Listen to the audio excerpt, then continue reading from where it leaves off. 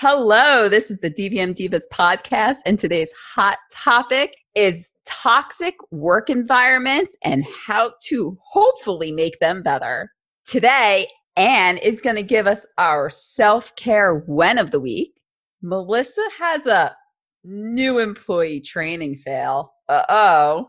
And I'm going to give you a decor hack that will make your house looking fabulous. Join us as we go beyond the stethoscope. Welcome to the DVM Divas podcast. It's no secret that the veterinary profession is made up of thousands of amazing women. In fact, we're more than 60% of the current workforce. But it's also apparent that we've been struggling to stay happy and fulfilled. Well, join us, the DVM Divas, as we take this profession back from discontent.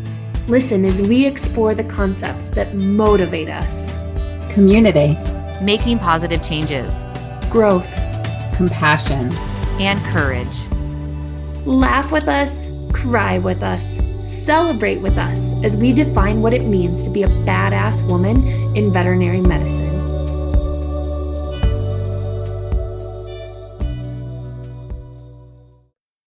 Hey girls, how you doing tonight?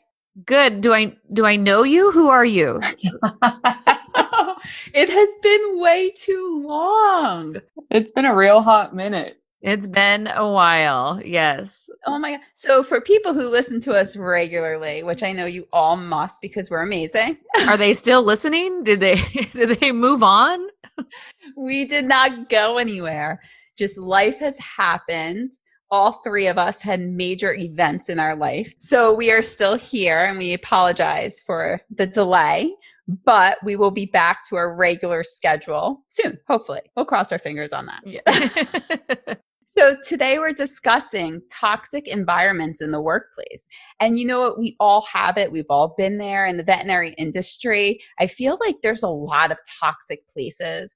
There's a lot of drama that happens, but the whole point is to get out of it. And I'm not talking about leaving your job because that job may actually be really good, but it definitely puts a big mental strain on us. So have you ladies ever been in a toxic environment before? Yeah, I've been pretty fortunate and I haven't really had too many. I've had periods that have been sort of stressful and maybe somewhat toxic at times, but we've been able to kind of overcome them. But I definitely recognize the struggles. And have you ever been in a toxic environment at work? Yeah. And I think there's definitely been toxic situations or I've been around toxic individuals. I don't know if I've ever experienced a practice that has a systemic practice-wide toxicity, if that makes any sense. I know when we were talking about this topic, I started to think about it and I was like, yeah, I guess so. So I have had toxic environments that I had to overcome because, I didn't want to leave the position, but I worked through it and eventually found a job that wasn't toxic. But how did you guys overcome the situations? Because where I was, it was one person. It wasn't just one situation. But how did you overcome these little situations that created that toxic feel? Because sometimes that can stem into something worse. A lot of times it does stem from one individual or a handful of individuals. And I think it's just been getting rid of that person or at least talking with that person, and I think maybe one of the ways I can speak on that is how we've avoided toxic cultures and been successful at not letting it get to that level of toxicity and recognizing when the team has been stressed or when we haven't been excelling. One of the, I think, most stressful times for us was right after we built our new clinic. And we had all of that. We had the whole just stress of building a new clinic, moving everything over, construction, everything. And within a couple of weeks, there was, for numerous reasons, we had 4 full-time members. We lost 3 of the 4. Or 2 of them moved, and I can't remember all the scenarios behind it, but we were just down to kind of our one veteran full-time employee for several weeks. And I know that time sucked, but we knew it was temporary and we had people hired and we just took a little bit of time to get everybody in there. But man, we tried to not overschedule ourselves and give ourselves the grace of knowing that we can only do so much right now, and encourage that team member that she was doing an amazing job and try to reflect it in some bonuses and things like that, just trying to please don't leave. All I can think about, when we started talking about this would be our topic today, and I was just starting to mull it over. And I think I want to really highlight, Melissa, and what you're saying in the story you're telling. A toxic culture starts at the top. It's all about your owner. It's about your management. That's where it is. And while you knew, Melissa, you knew this rough time was coming, you, in all of your power, did everything you could to make it suck as least as you could. But that's it. You took control of it. You took responsibility for it. And so if there's a toxic culture, and we're talking culture, not an individual, not a bad day, this is a culture. So culture to me means long-term repetitive behavior, right? If the culture's toxic, it's the owner's fault. It's the manager's fault. And I'm not saying that I'm a lowly associate and I'm not in control of my own being and person and everything. I am. But if that type of behavior has been tolerated for weeks, months, years, that's their problem. As an owner, as a manager, you have to step up and fix it, and you have to own it. No pun intended. But that brings up a great point, Anne, because in the toxic environment that I was in, it was definitely the owner not taking responsibility for the person causing it. So I do think that to stop it, a lot of people say, get rid of the negative person. Forget about them. You can always hire some. Everyone is replaceable. And that's not really the attitude to have. And I do think, Melissa, you brought up a great point, is acknowledging what they're doing good. So my biggest thing is that I want my staff to know you guys are great. You're appreciated, especially right now. I really appreciate you showing up every day and doing everything you can, even if something wasn't done. But you don't bring that something wasn't done in, because then that's all they're going to focus on. And I do agree that it starts at the top. It starts from the people managing the employees. And if they can manage them and discuss with them about their attitude, about what they're saying, about what they're doing, and work with them and fix them, you can change the culture of the clinic. There also have been times where I haven't been great at it. And I think maybe I was teetering on the edge of being that toxic individual, because I was definitely struggling with burnout, which is, we've talked about that before. And one of the main motivators for doing things like the podcast and blogging and writing and that kind of thing is because I really was in a not great place for a while. And I did start to recognize that was seeping into my performance at work, and how, there was a level of tension amongst us. And I hope that I was able to recognize that I was a source of that, and my negativity was flowing downward, and it was up to me to make that better. And I'm not saying I'm a peach every single day of the week when people are going to be commenting from your job. What are you talking about? We all have our moments for sure. But I know just internally, I am doing better. And I was, I think, fortunate to be able to recognize that and make an attempt to turn that around. Well, and I think I've been listening. I don't have time to read, right? Nobody does. So I've been listening to a book called Extreme Ownership. It's written by a couple of Navy SEALs. Have you read it, Melissa? I'm not. I've heard the title. I just haven't. Yeah. So it's written by a couple of Navy SEALs. And so for me, it's a little bit different, because I'm used to reading Ray Hollis and Girl, You're a Badass and all of those. So and the guys narrate it, the two Navy SEAL officers narrate it. So it's very masculine. But his point is that in order to be a good leader, you have to have extreme ownership. So if your team falls apart, it doesn't matter. It's your fault because your team fell apart. But he goes on to talk about, if you can train that into your team and that becomes your culture, everybody takes responsibility for what they did. Everybody works together to come up with that result that they want in order to, quote unquote, win. If it doesn't win, they work as a team to figure it out. And when that starts with the leader, even if your leader is having a bad day, maybe you were having a bad day, Melissa, your team is so strong and your culture is so ingrained. They're we got you. No big deal. Here we go, friend. This is how we do. And so, I don't know, it's been really interesting to read. And then especially when we were going to talk about it today, I was I should mention this book because it's super good. And we will put a link in the show notes to that book. I'm like you. I listen to most of my books now. Can I tell you something? I think it's funny. And you know, Melissa reads, and you asked Melissa if she read it. But you know, I don't read. No, I asked her because I saw her nod. She nodded. She was like, oh, yeah. And I was like, oh, did you read it? You're lucky I have time to read anything.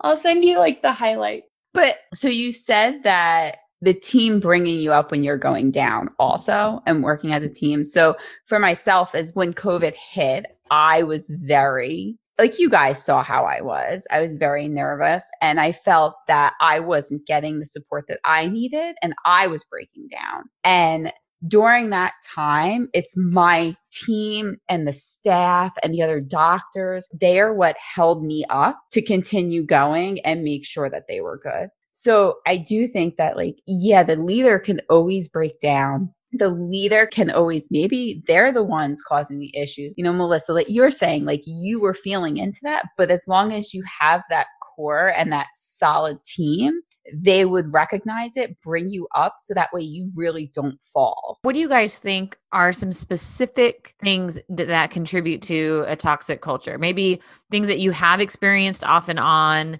Maybe you've had colleagues or classmates or friends that you've talked to or have, you know, read about certain. I know I'm chatting at conferences and going to different meetings, and definitely have heard of some things that I think contribute. What do you guys think are some things you know, have experienced or heard of, and maybe have some suggestions on how that could be improved? I know right around, you know, in the thick of COVID, when we were all slammed. So I don't know if I ever told you guys, one day we got 86 calls in an hour. Oh my gosh. What? In an hour. For us, adjusting to this new demand has been really hard. It's been hard from the front of the hospital to the back of the hospital, from the top to the bottom. Like, it's just been hard. We've had a lot of big growing pains, which is totally a blessing. But when by 10 a.m., when I started at 7:30, I've already seen 2 emergencies and they've got 6 more planned for this afternoon on top of already full schedules. Like, WTF, Batman? Like, what do we do? Right. So then, you know, if people are sick, they're not coming in, or maybe they would have before, but now they're not, just in case it's a sniffle and just in case it's COVID. You know what I mean? Which is valid. But there's all these new stressors. And so I know one thing we've started is you don't have to be there at 7:45 in the morning. But if you are scheduled to work the first shift of the day, we have a team huddle at 7:50. And it's whatever managers are there, whatever receptionists are there, whatever doctors, technicians, kennel help, everybody meets up front. It's like, all right, this is what's happening today. We're down 2 technicians, or we're down a kennel assistant, or the manager called in sick, but she's going to answer phones from home. Like, this is what's happening and this is how we're adapting. And that, I feel like, has been really helpful, because all of a sudden the front knows that us and back are running with 4 short technicians. So they're cutting us a little extra grace. We know the surgery team is down a human. So, you know, we're checking on them. And so I think that's really helped. It's decreasing a lot of that bickering and a lot of that tension that was building. And it's helping us to feel more like a cohesive team. And then when the other doctors and their teams come in later, it's like, oh, hey, by the way, so-and-so's down a tech, we're all sharing. Or, oh, hey, by the way, like, we've got an extra doctor today, we're all sharing rooms. There's a little bit more fluidity to it, which I think has been nice.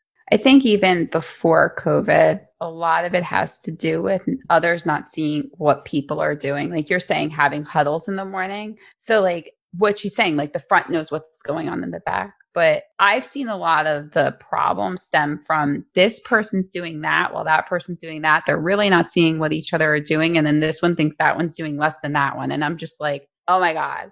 But I think a lot has to do with that.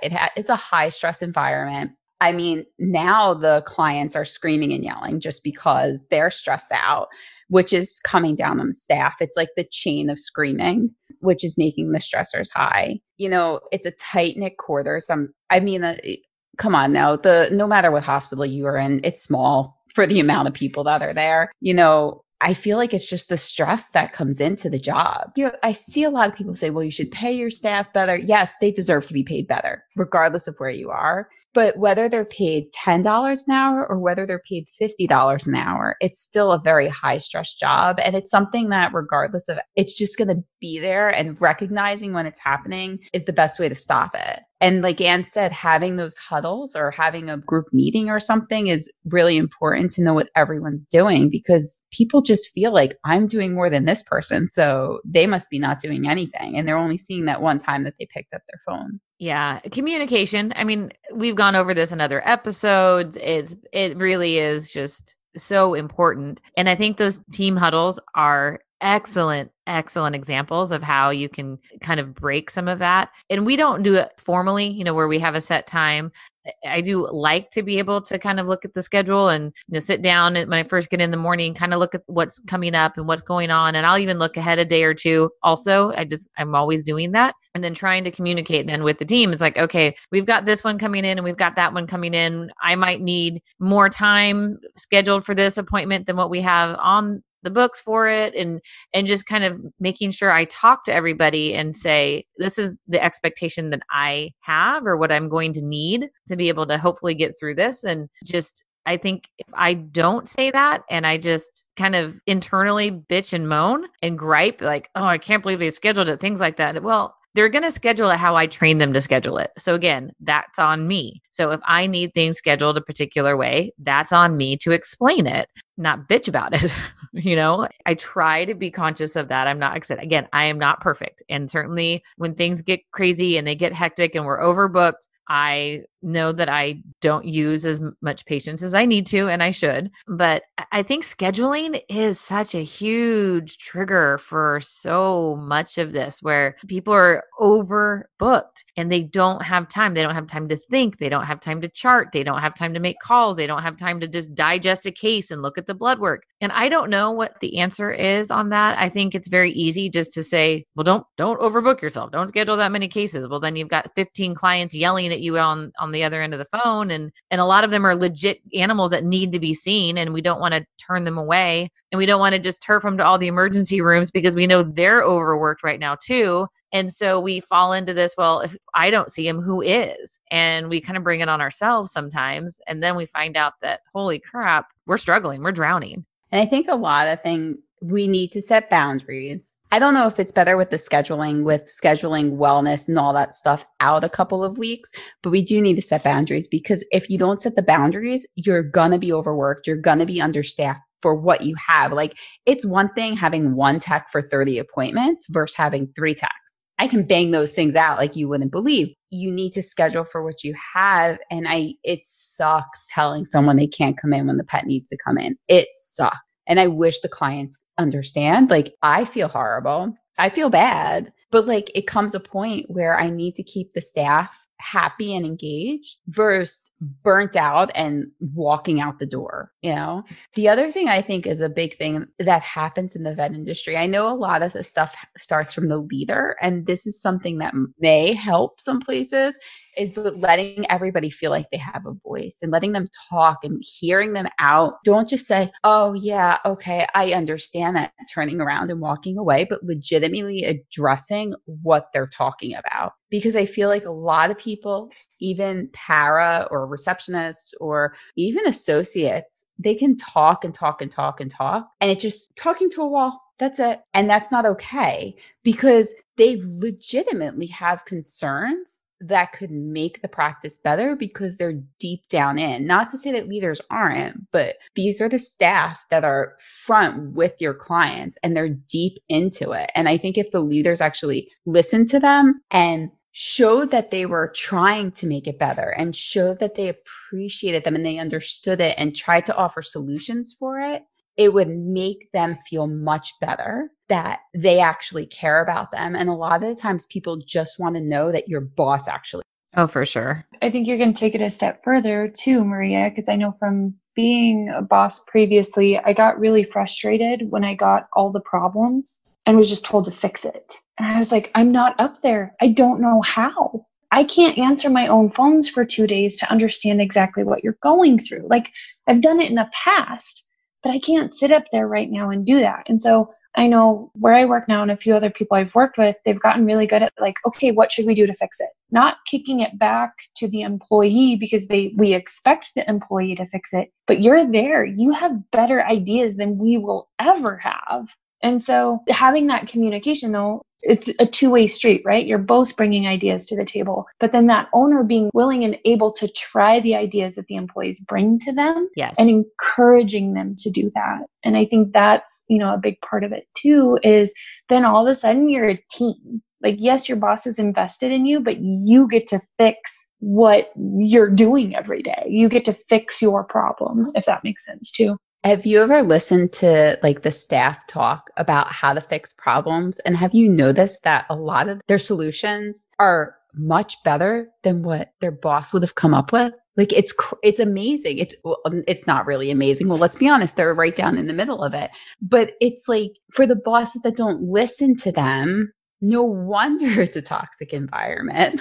Well, I know one thing that we definitely struggle with, and I'm sure my team will definitely 1,000% agree with this, is that there's basically 3 bosses in our practice, and we do not have the same opinions on pretty much anything. And so there's definitely times where I want something done one way, my 2 partners want something done in their way. The poor employees are like, what do we do? And I can see how that would be horrible for them. And I know times when we have had the most stress in the clinic have been in those situations. And like we keep saying over and over and over again, that falls on us. That is up to us to fix. We need to come together as the owners first, and probably best done privately in many situations and not in the middle of treatment. Yeah. And, get our consensus down of, okay, what is our policy going to be?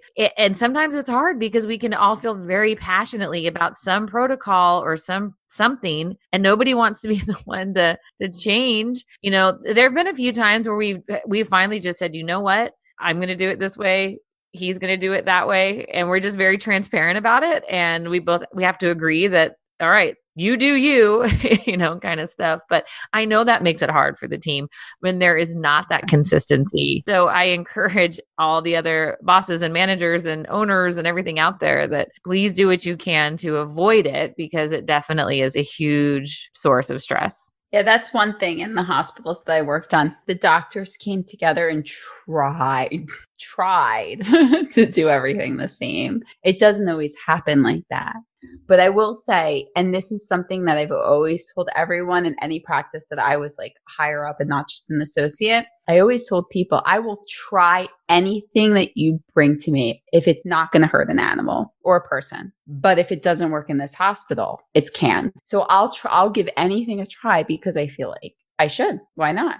I don't know everything. I know not all of our listeners are owners, and I know we've kind of hit a little heavy on the owner side of this responsibility equation. Do you guys have any ideas for people who may be associates? Speak up. Look, I am the person that you can tell anything to. And a lot of my associates have come to me and they've spilled everything to me. And you know what? When they did, I can fix it or I can help them. But I have had associates or like para that had previous managers they couldn't speak up to. So when they came to me, they would, everything's fine. It's fine. It's fine. And I'm like, I know everything's not fine. Talk to me. And it took many months. And I had one para, her cat passed away. I called her. I said, hey, can you come in today? We're short staffed. And she said, sure. And she broke down at the computer. And I'm like, what's wrong? And she goes, my cat passed away this morning. And I'm like, then why are you here? And she was like, well, you guys needed me. I was like, right. But if you just told me your cat passed away, we would have ran short, because you feeling better is better than you coming in here. Like, you need time for that. And she goes, I've never had somebody say that to me. I was like, you need to talk to me. You need to tell me things going on, because you know what? Your life is first. Your job is second. And so like opening that door of communication is extremely important, and having the owner or the boss or whoever accept it is just as important. It needs to be a two-way street. But if you don't speak up, it's never going to change. And I'm going to add to that, speak up, yes. But kind of like what Anne was saying earlier, don't just go to your bosses and managers and owners with all the problems. Try to come with at least a couple potential solutions, because it gets very hard. And again, I don't want to be like, oh, the poor boss, the poor owner. I'm just kind of speaking from where I'm at and, that my experiences. But it's hard to be the person who has to fix all the problems all the time. And whether you're the practice manager or the office manager or the lead receptor, whoever somebody generally probably takes on that role in a practice, or a few people probably take on that role. And it's tough to be that person, and if that person is one of the doctors, then you're fixing all the problems for the clients. You're fixing all the problems for the team. If you're a parent, you're fixing all the problems for your children when you get home. I mean, it gets hard. And so if you can come to that person and say, look, this is a problem. We're experiencing this. This is something that's causing some stress. Here are some ways that maybe it could be better. And yes, as the boss, quote unquote, you need, like we said, you have to be open to that. You have to give them the chance to say those things and consider those things. But if you're just going to complain, that's not helpful. And it's certainly not helpful to just go complain to the other associate and the techs and everybody else. I mean, if you want something fixed, go to the person who can fix it, but don't just expect them to magically fix it right away without contributing to that solution. And the other thing, like you said, I'm going to take part of what you said. Don't expect them to fix it right away. Regardless of what it is, everything takes time, and understand that it might not be fixed tomorrow, but it may be fixed next week. It just takes time to go through the process and figure out what's going to be the best solution. But coming up, even if it's not the right plan, coming up with something to show that you're trying to take the initiative to help fix it because they're not in your situation is helpful. So I know one thing that we did, I know a couple weeks ago, one of my technicians and I were sitting there talking, and I was like, oh my gosh, did you just hear us? Like, we're complaining about everything. We're always the two positive people. Like every day, you and I, like, we're always positive. And lately I feel like we haven't been. And she's like, oh my God, I know. What's wrong? What's wrong with us? And I was like, I don't think anything's wrong. I think this is just what's happening. So she and I decided to be like happy buddies. And so like throughout the day, I would just look at her and make a goofy face, or she would come in and like have a song on her phone and make me listen to it. Or like we just took care of each other all day. And it was amazing how infectious that was. Like all of a sudden, because we weren't on the same team that day, but all of a sudden, like the two people that were with me were a little perkier than what they were when they walked in the door. And her team was a little perkier too. And one of the other doctors was like, what are you guys doing today? Like, are you crack, cocaine? Like, what are we on? We're like, nothing. We're just... Is there a margarita machine in the break room? Right. She's like, where are the Monacos? Like, something's happening. We're like, no. Like, we came in today, literally said, we are not having a bad day. We will not let this happen. And we didn't. And granted, you can't do that every day because crappy crap happens. But just having that accountability buddy, and even on days she wasn't at work, she'd text me and be like, are you having a good day? You better have a good day or I'm going to kick you in your shin. Like, it was just little things like that. And it would make me laugh. And I'm like, okay, you're right. Like, I'm going to put a smile on my face. I'm going to have a good day. And it helped a ton. There's a time and a place for venting, and we all need to be able to do that. Yes. We need that. There is something kind of therapeutic about that, but there has to be a limit and there has to be an end point to it. Mm-hmm. I don't remember, I read or heard, or there was a meme, something somewhere. I think it was a relationship between two girlfriends or two friends, and just always complaining about their spouses, or just always complaining about something, just where the whole nature of the relationship just came to be about complaining. And it was something along the lines of, do you always want to be the person who holds the trash can for somebody else's emotional vomit?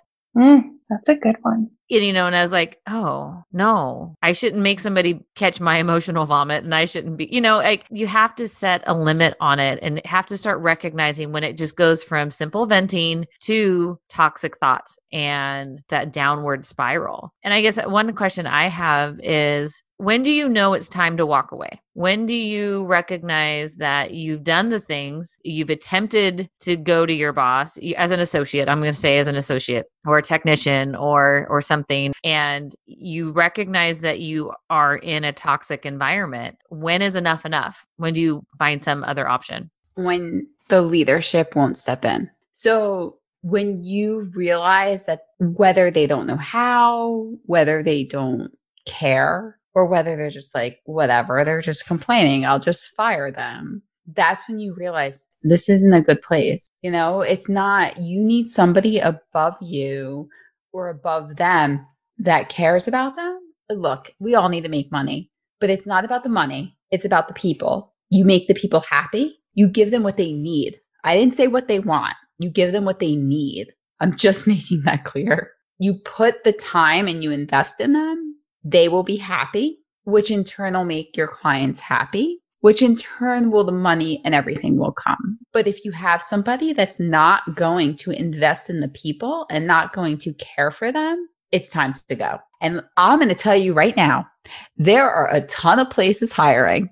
So you will have a job. So don't think you won't. So I want to know, but put a time on it or give me an idea of a time, because I understand what you're saying completely. And I totally agree. But if somebody's listening who feels like they might be in a toxic environment, how long do they know? You know, because we just asked them to give us as owners or managers time. There's no time limit. It's hard to give a time. If you have a manager that you go to and you say, this is what's going on, this is the concern, this is the problem, and they say, oh, well, they're not going to fix it. If you say, okay, let me work on it. And then you follow up with them in like 2 weeks and say, hey, what's going on? You know, blah, blah, blah, blah, blah, blah. And you talk to them. You should have that open communication where you should know. If they tell you it's going to take me 6 months to hire an associate, to get them trained, to get them good with the staff, give it the 6 months. Or it's going to take a year to help me fix this concern, give it to them. But if it's something just having the conversation with somebody, that shouldn't take 6 months. Yeah. I think some of it may depend if you're under contract. If you've got a year-long contract and you're, obligated. I give it a year. Yeah. Definitely when it comes time for contract negotiations, then that's something that you need to be prepared to say, and I would hope that please don't go to your bosses at the time of contract negotiation and just blindside them with all of these things that have been bothering you for the last 6 months. That's not the time, because you're not going to see the results that you want. It will not happen at that moment. So if you have some legit things that you are thinking, these might be deal breakers for me, I may not be able to stay here, give your employer some time to do something about it. I would say, yeah, gosh, minimum of 2 months, depending on the size of the problem, 2 to 4 months, if you're in a contractual type thing. If it's just personalities, that's a much different thing. If you're just looking around and everybody you're working with, well, if everybody else is the problem, that's probably you.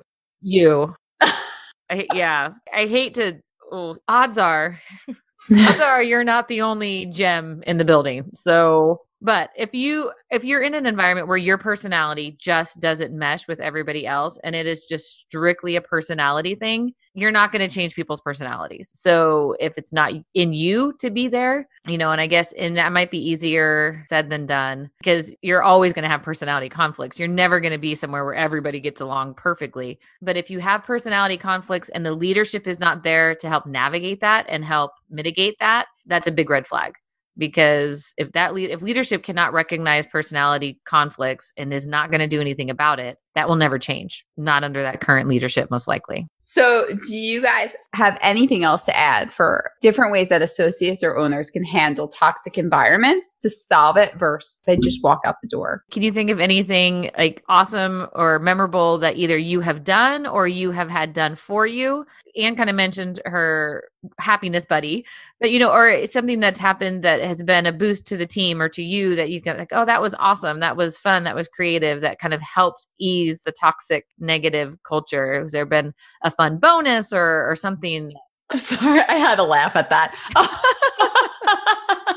So we didn't have it from above. We had it from within. So what we did is the staff and I created the environment ourselves. And I understand that it comes from leadership, but when you don't have the correct leadership there, you have to sometimes create it yourself. So we did it ourselves and we took it upon ourselves to make that happy environment that we were craving. There's one technician that during COVID, I was absolutely upset that she wasn't there, because every day she came in, it was this huge smile. It was the music that she played, the happiness, just her vibe made it better. That helped me a lot, especially with the nasty clients. Oh my God, those clients were just, but what we did is we did it from within. What made us happy? What made us get through the day, especially during COVID? And there's lots of little things you can do, but it depends on the team. There's times when people stepped in and did little things for us. Like one time someone bought us hot chocolate when our heat broke in the dead of winter in Jersey, which is kind of hard, but it took 4 months for that to happen. So it kind of negates the heat broken. Does that make sense? Yeah.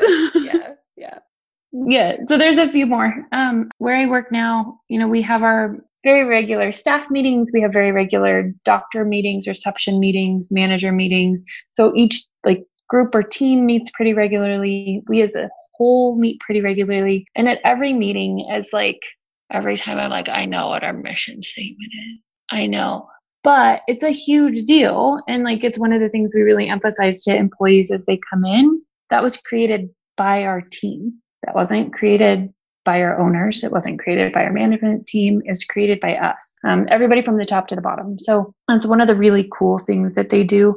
Another cool thing that I've seen done is when there are good months, there's extra cash that goes home on your paycheck. We do that. That's a direct, you worked your butt off. Thank you. Yeah. I'm not saying that cookies aren't great. I'm not saying that pizza lunches are not appreciated. I'm not saying any of that. I'm saying in the time of COVID, when everything is so uncertain and spouses are staying home and not getting to work and kids are driving you nuts and everything else. And oh, by the way, you still have bills to pay, but your hours have been cut. A little extra cash goes a long way. That was a good one. And then I think absolutely recognizing your employees. I know for me, recognizing that they've done a good job, whether it's bringing them food, because everybody loves food, but just recognizing them in some way, anything, bring them. I'm telling you, food is the best thing besides money. Just bring them lunch. I mean, they most of the time they eat out anyway. You might as well just bring them lunch. From doing relief work, and so, I didn't always have the same team and I wasn't always in the same practice, and the cultures were all as different as the owners that own them. I know for me, there came days where I was like, that's it. I can't handle the negativity here. I can't do this. So I was like, okay, what are 3 things that I can do in the middle of a workday that will make me happy to bring my morale up so I can be the positive voice? One is a random dance party. It just makes me happy. Moving my body, dancing around to a stupid song makes me happy. I had staff members walk in on me more than once, rocking out in the barn by myself. They're like, what the heck are you doing? And I'm like, dude, I can't be in there. Y'all are too negative right now. I just need a minute. I need a minute to shake it off. That was one thing. Coffee, fancy coffee makes me feel better. So I might run out at lunch and get a coffee and sit in my car and jam out to a song or listen to an audiobook or something. Yeah. Or I think the last one was, pictures on my phone. I flipped through our last camping trip or something. That was just something that was okay, this is okay. My life is great. I love my life. This is just a moment in time. Let's go. So we've done some of that similar stuff. We do weekly meetings. Every employee has a certain stat that they track, a business stat. So if it's how many new clients do we have this week? How many doses of heartworm preventative do we sell? How many heartworm tests did we do? We have just a whole list of stats that everybody has something that they go in and run the report and just report it to the group. And we keep a shared spreadsheet on it. And then at the end of the month, there's 8 things that we track. And I think if we get at least 5 of those things, then everybody gets a cash bonus on their paycheck that month. We want everybody to feel like they have a contribution to the practice and that they are important. And so they do play a role in all of those things. So if we achieve our goals as a practice, they do get some financial reward for it as well. And like you said, Maria, though, not that money is everything, random something things like that to show you appreciate them. Another thing that we did, it was actually, I can't say it was a bonus, but it was very interesting, is we had like a lunch and learn. Actually, it was more than that. We had a couple hours blocked off for it. We had we did like a clinic-wide personality assessment, the DISC profile. Everybody had their DISC profile run. And then we all got together. It was, over an afternoon, and we had a moderator that came in and did all of it and went over. So it was a lot of fun.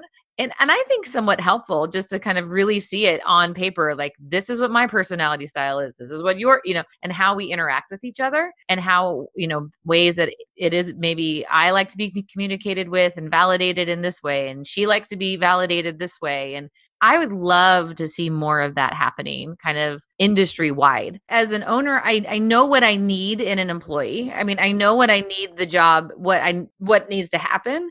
And there's definitely certain personalities that are more suited to certain roles. I fully believe, and I will stand by this, if you put somebody in a position that does not suit their personality, they will be miserable and you will be miserable. And you will spend so much time with that one person trying to get them where you need them to be, and they're going to resent it, and they're never going to perform up to their potential. If you could have just recognized from the get-go that that individual is not meant for that position, you would have saved everybody some heartache.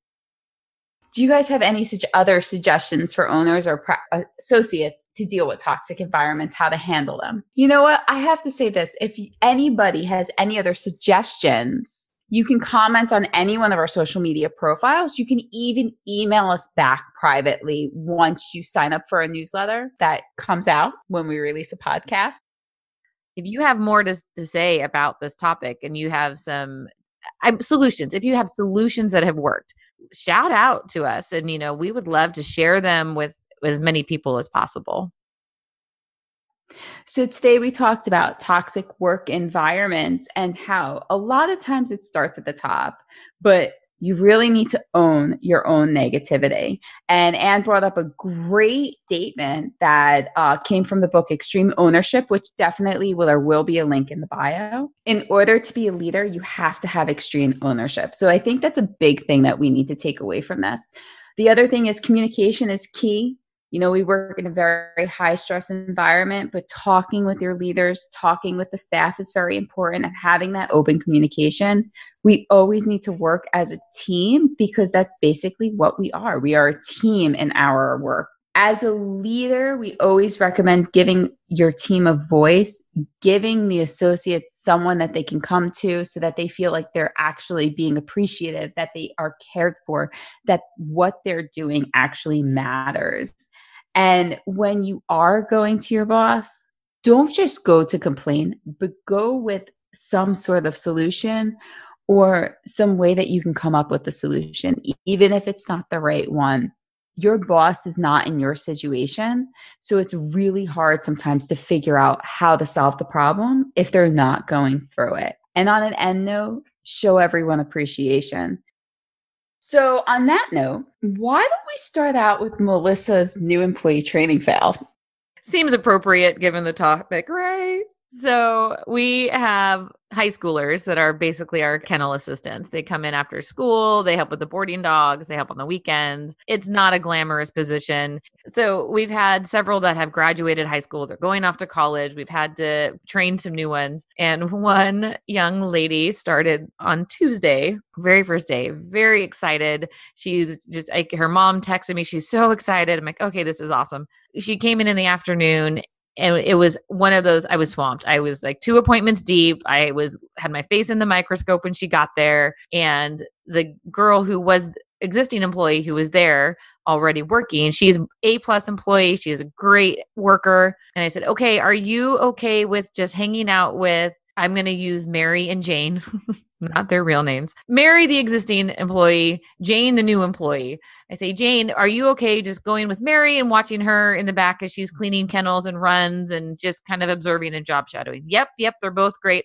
Okay, awesome. As soon as I get caught up with appointments, we will sit down, go over paperwork and some other things. Okay, great.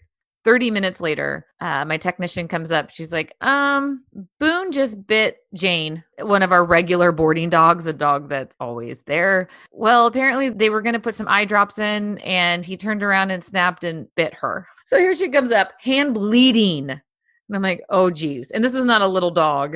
And I'm thinking, you've got to be kidding me. High schooler, first day. I wasn't even in the room when it happened. And she's got like punctures on both sides of her hand and they're bleeding. And she was a trooper and she was not like freaked out or anything like that. We washed it off, we wrapped it, put ice on it, called her mom.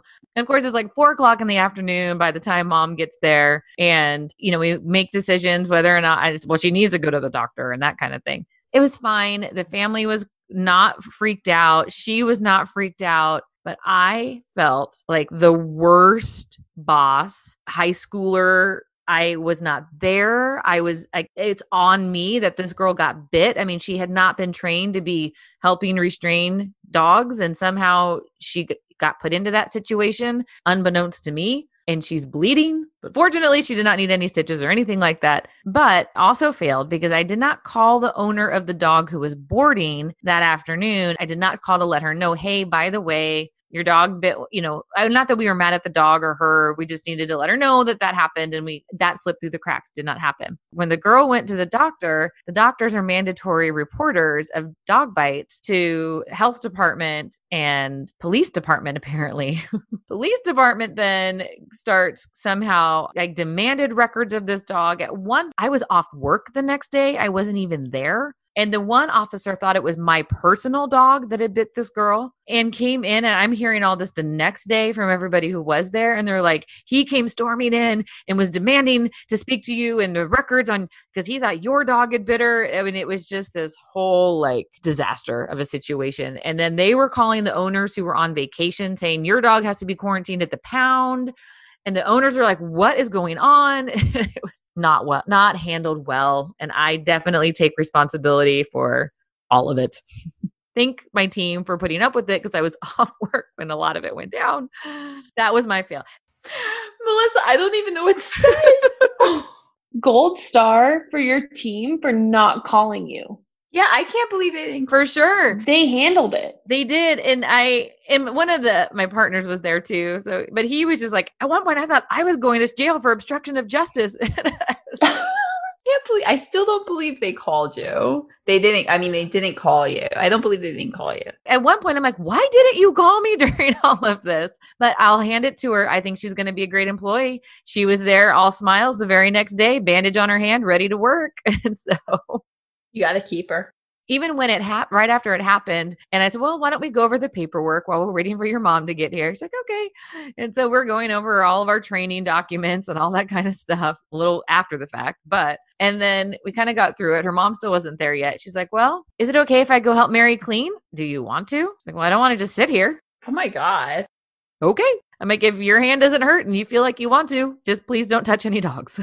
Yeah, there's no way to say it, but that was a fail on multiple aspects on my part. I don't know what to say, Melissa. I don't either. I just hope she is okay. She is. She's great. Yeah, she's good. Okay. She's good. Well, if she's listening, I hope you're okay and doing much better. And let's all learn from Melissa's fail. Yes, please. Today. Please. So I do want to end with when today. So we're going to hold off on Anne and we'll go into my hack. So when we've moved a lot, and when we've moved, we've always put multiple holes in the wall, just by hanging stuff, because honestly, I get frustrated. If it's not perfect and then I have to make it perfect, I don't know what it is. It must be the personality of a veterinarian. So what I came up with is if you put toothpaste on the back part of where you would put the nail, and you put the picture exactly where you want it, and you pull the picture right off the wall, you'll see the toothpaste where the nails have to go.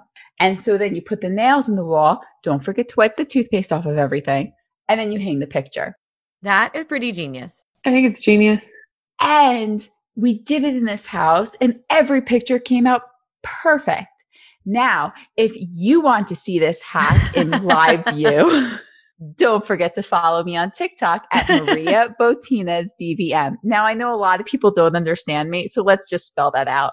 Maria, B as in boy, O, T as in Tom. I can't do it without laughing.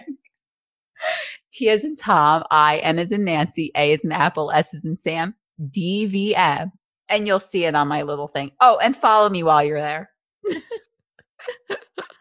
I will say I made you show me the video because when you messaged that earlier, I'm like, what are you talking about? Toothpaste and pictures. And then you sent the video and I was like, okay, I get it now. I saw a similar kind of thing the other day where somebody, okay, for those of you who are listening, I know you can't see me, but for Anne and Maria, see those 2 screws behind me on the wall right there? Yeah.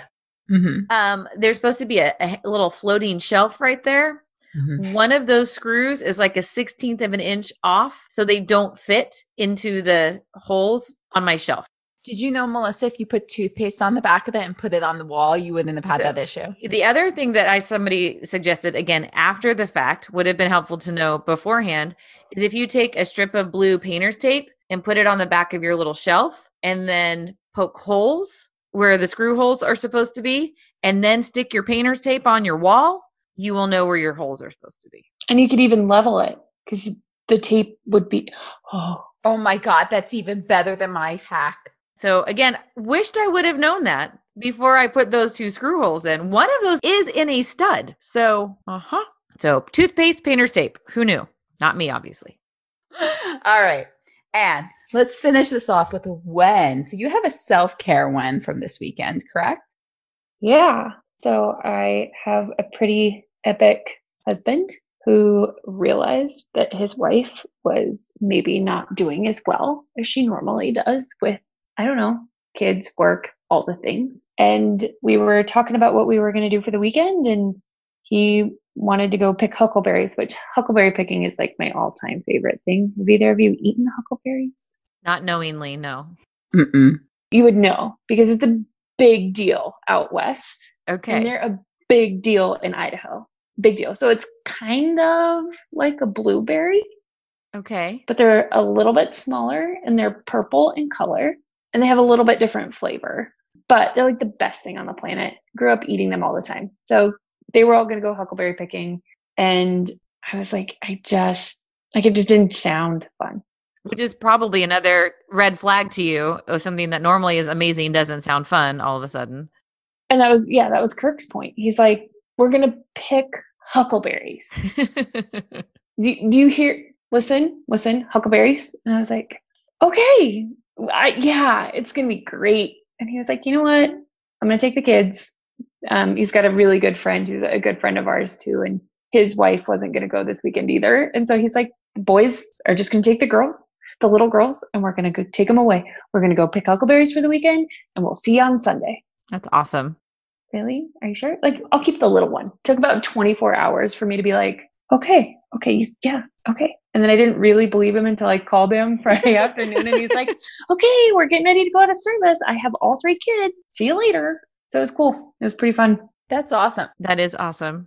What'd you do all weekend? Like, were you bored? No. And I didn't know what I was going to do because I was like on one end of the spectrum. I was like, I'm going to go out and like do all the things, but it's like COVID. So you can't really go out and do all the things. You know what I mean? But I was like, I'm going to go see all my friends without kids. We can have conversations. Like, this is going to be amazing. But then I was like, I just want to sit on my couch and not talk to anyone for hours. Yeah. Is that what you did? I did both. Oh, good.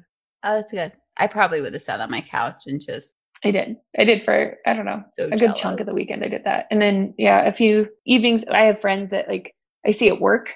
So I hung out with them outside of work and we had fun. And then one of our best technicians actually just moved to El Paso today. So we were very sad. But so I went and hung out with her and like helped her clean her house, which I don't know how much cleaning we did because there may have been adult beverages involved.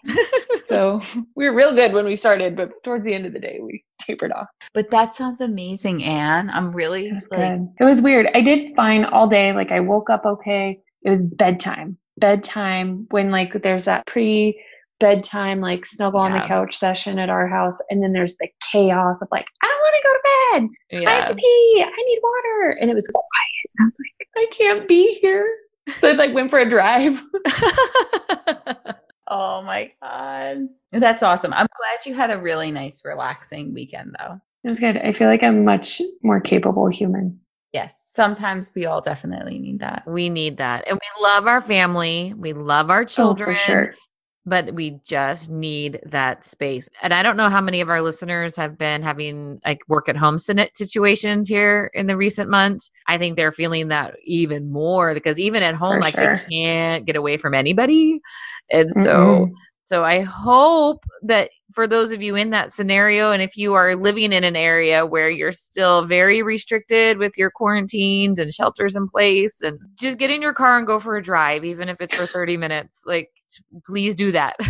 Anything. Get away for a Anything. little bit. Whatever you need. By yourself, completely by yourself. All right, girls. Well, it was great to see you again and talk to you. It was. Everybody listening, do not worry. We did not go anywhere. We're still here. We are. It was so nice to see you guys again. So I just want to know, inquiring minds want to know, what's on your brain these days, Melissa? You're talking about Mary Jane? Oh, well, we're planning our trip to Colorado, so you know. I know. And then I was like, Thank you so much for joining us on this episode of the DVM Divas podcast. Want to know more about us? Then visit our website at dvmdivas.com or find us on all of our social media accounts: Facebook, Instagram, Twitter, YouTube, Pinterest, and even LinkedIn. Just look for @DVMDivas. We can also be reached by email at admin@dvmdivas.com. Don't want to miss an episode? Be sure to subscribe. And while you're at it, rate, review, and share. Your online love really does help. And tune in next week as we once again go beyond the stethoscope.